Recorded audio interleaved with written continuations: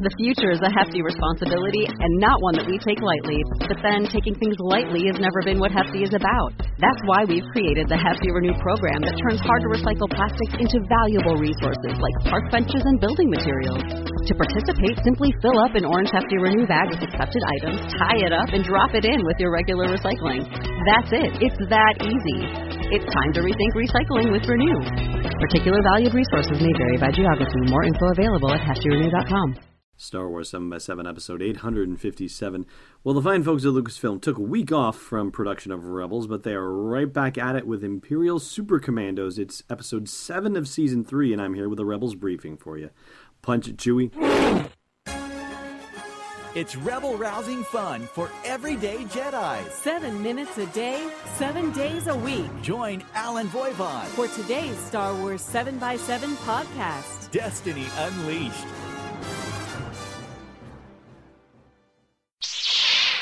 Hey, Rebel Rouser. Welcome to Star Wars 7x7. I'm your host, Alan Voivod, and Imperial Super Commandos is sort of a standalone episode in one sense, and in another sense it is a sequel to an episode that happened in Season 2. This is Season 2, Episode 11. That would be The Protector of Concord Dawn. So just to give you a quick bit of context and help put this episode in its proper place, in that older episode, the Rebels were looking for a new hyperspace route to Lothal so that way they could dodge around the Empire, and they were considering going through the Concord Dawn system. The Mandalorians had an outpost on the third moon of Concord Dawn, and unfortunately it didn't go entirely as you would hope, or as anybody would have hoped. But ultimately the Rebels prevailed, and long story short, Fen Rao is now a prisoner of the rebellion, and the Rebels are able to travel to Lothal using Concord Dawn system as part of their hyperspace route.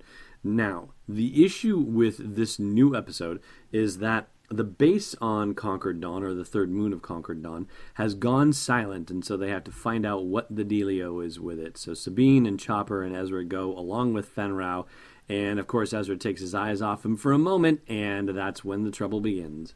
Fen knocks them both out, but he actually doesn't, try to eject their bodies into space or anything like that. He actually just lands on the moon, Concord Dawn, presumably to go see what the scoop is before he does whatever he's going to do. And he's shocked to find that the base there has been utterly destroyed. But what's worse is that it's been shot up by Mandalorians serving the Empire. And I guess we're at a point, probably past the point, quite honestly, where I should be saying that we are in full spoiler mode on this episode. So if you have not seen this episode of Star Wars Rebels and you don't want it to be spoiled for you, then you will want to save the rest of this podcast for a later time. But if you want to continue down this path with me, then by all means, let's go. So it turns out that these Mandalorians who shot up the place, who are serving the Empire, are led by a guy named Gar Saxon, who is from Clan Vizsla, which of course is the same clan that the Death Watch came from, and the same clan that Sabine is from, actually. This guy, Gar, claims that he is the Imperial Viceroy of Mandalore, so it's definitely a different scenario from what we saw in the second season of Rebels, where they were getting some supplies from the Imperials, but they hadn't necessarily sided with the Imperials somehow. No, now we are full on Mandalorians are working with the Empire in this particular instance. And they managed to capture Ezra, and Ezra gives some fantastically funny explanations for who he is while he's lying and stalling for time. He claims that he's part of Hondo Ohnaka's pirate gang. He claims that he is Lando Calrissian, and he's a smuggler and a pirate.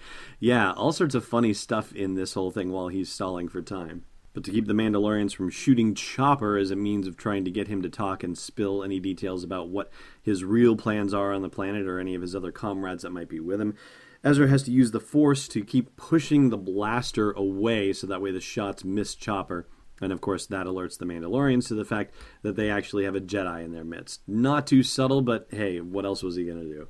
So, meanwhile, Fen, who has been griping about this whole situation all along, makes a deal with Sabine to help out in this situation, and unfortunately, he double-crosses them and takes off with the Phantom 2. But just as he's about to go into hyperspace, he has a crisis of conscience and comes back and comes to the rescue. So, tremendous action scene with all the jetpacks flying around that we saw back in the Season 3 trailer for Star Wars Rebels, and there wasn't anything particularly magical about Sabine getting her jetpack. For some reason, I had been operating under the assumption that there was going to be some sort of ritualistic thing that happened, or there was going to be some particularly meaningful situation where she earned the jetpack somehow. I think that was how it was telegraphed, but really she just pulled it off a Mandalorian warrior that she had proceeded to knock unconscious. And unfortunately, the thing gets shot just as she's about to fly into the back of the Phantom 2. So hopefully she'll be able to fix it and get back to flying again.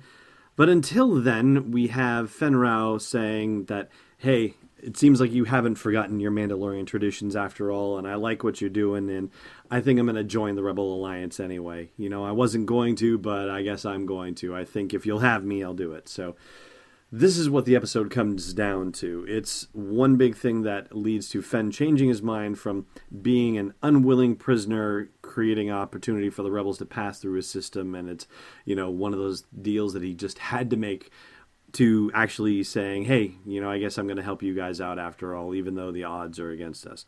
So the real question is, can we take him at his word? Personally, I don't think so. I don't see how this guy decides that he is going to stick with the rebellion and actually help them in the long run. I mean, maybe he'll help some short-run stuff, but I think ultimately he is about himself, he is about Mandalore, and there's no way that he's going to become integral to helping the rebellion defeat the Empire. But I would love to know what your thoughts are on the subject, so please share them in the comments of the blog post for this show's episode at sw7x7.com.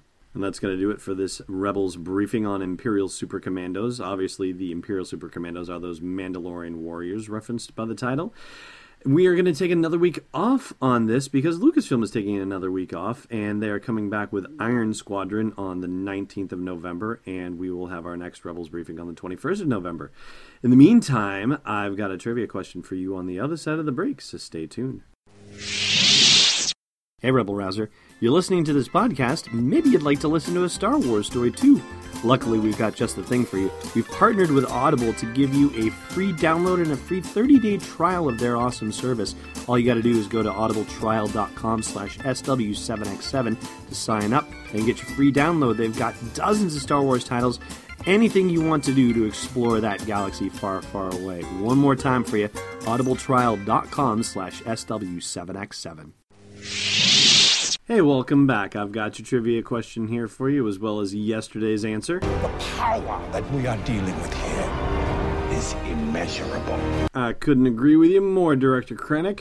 Last time I asked you who suffered more casualties at the hands of the Rathars, or at the tentacles of the Rathars, if you will, the Guavian Death Gang or Conja Club, and the answer is Conja Club. Today's question, who on screen reveals the true nature of Kylo Ren's relationship to Han Solo? Thanks for listening to another episode of Star Wars 7x7. And hey, before you execute Order 66, check out SW7x7.com for show notes, links, photos, videos, and more. And we'd be spectacularly grateful to you if you put a little something in the tip jar at patreon.com/SW7x7. It's not the downfall of the Republic, it's destiny unleashed. This podcast is not endorsed or sponsored yet by Lucasfilm Limited, Disney, or 20th Century Fox. It is intended for entertainment and information purposes only. Star Wars, the Star Wars logo, all names and pictures of Star Wars characters, vehicles, and any other Star Wars-related items are registered trademarks and/or copyrights of Lucasfilm Limited or their respective trademark and copyright holders. May the force be with them. All original content is copyright 2016 Star Wars 7x7. We hope you love it.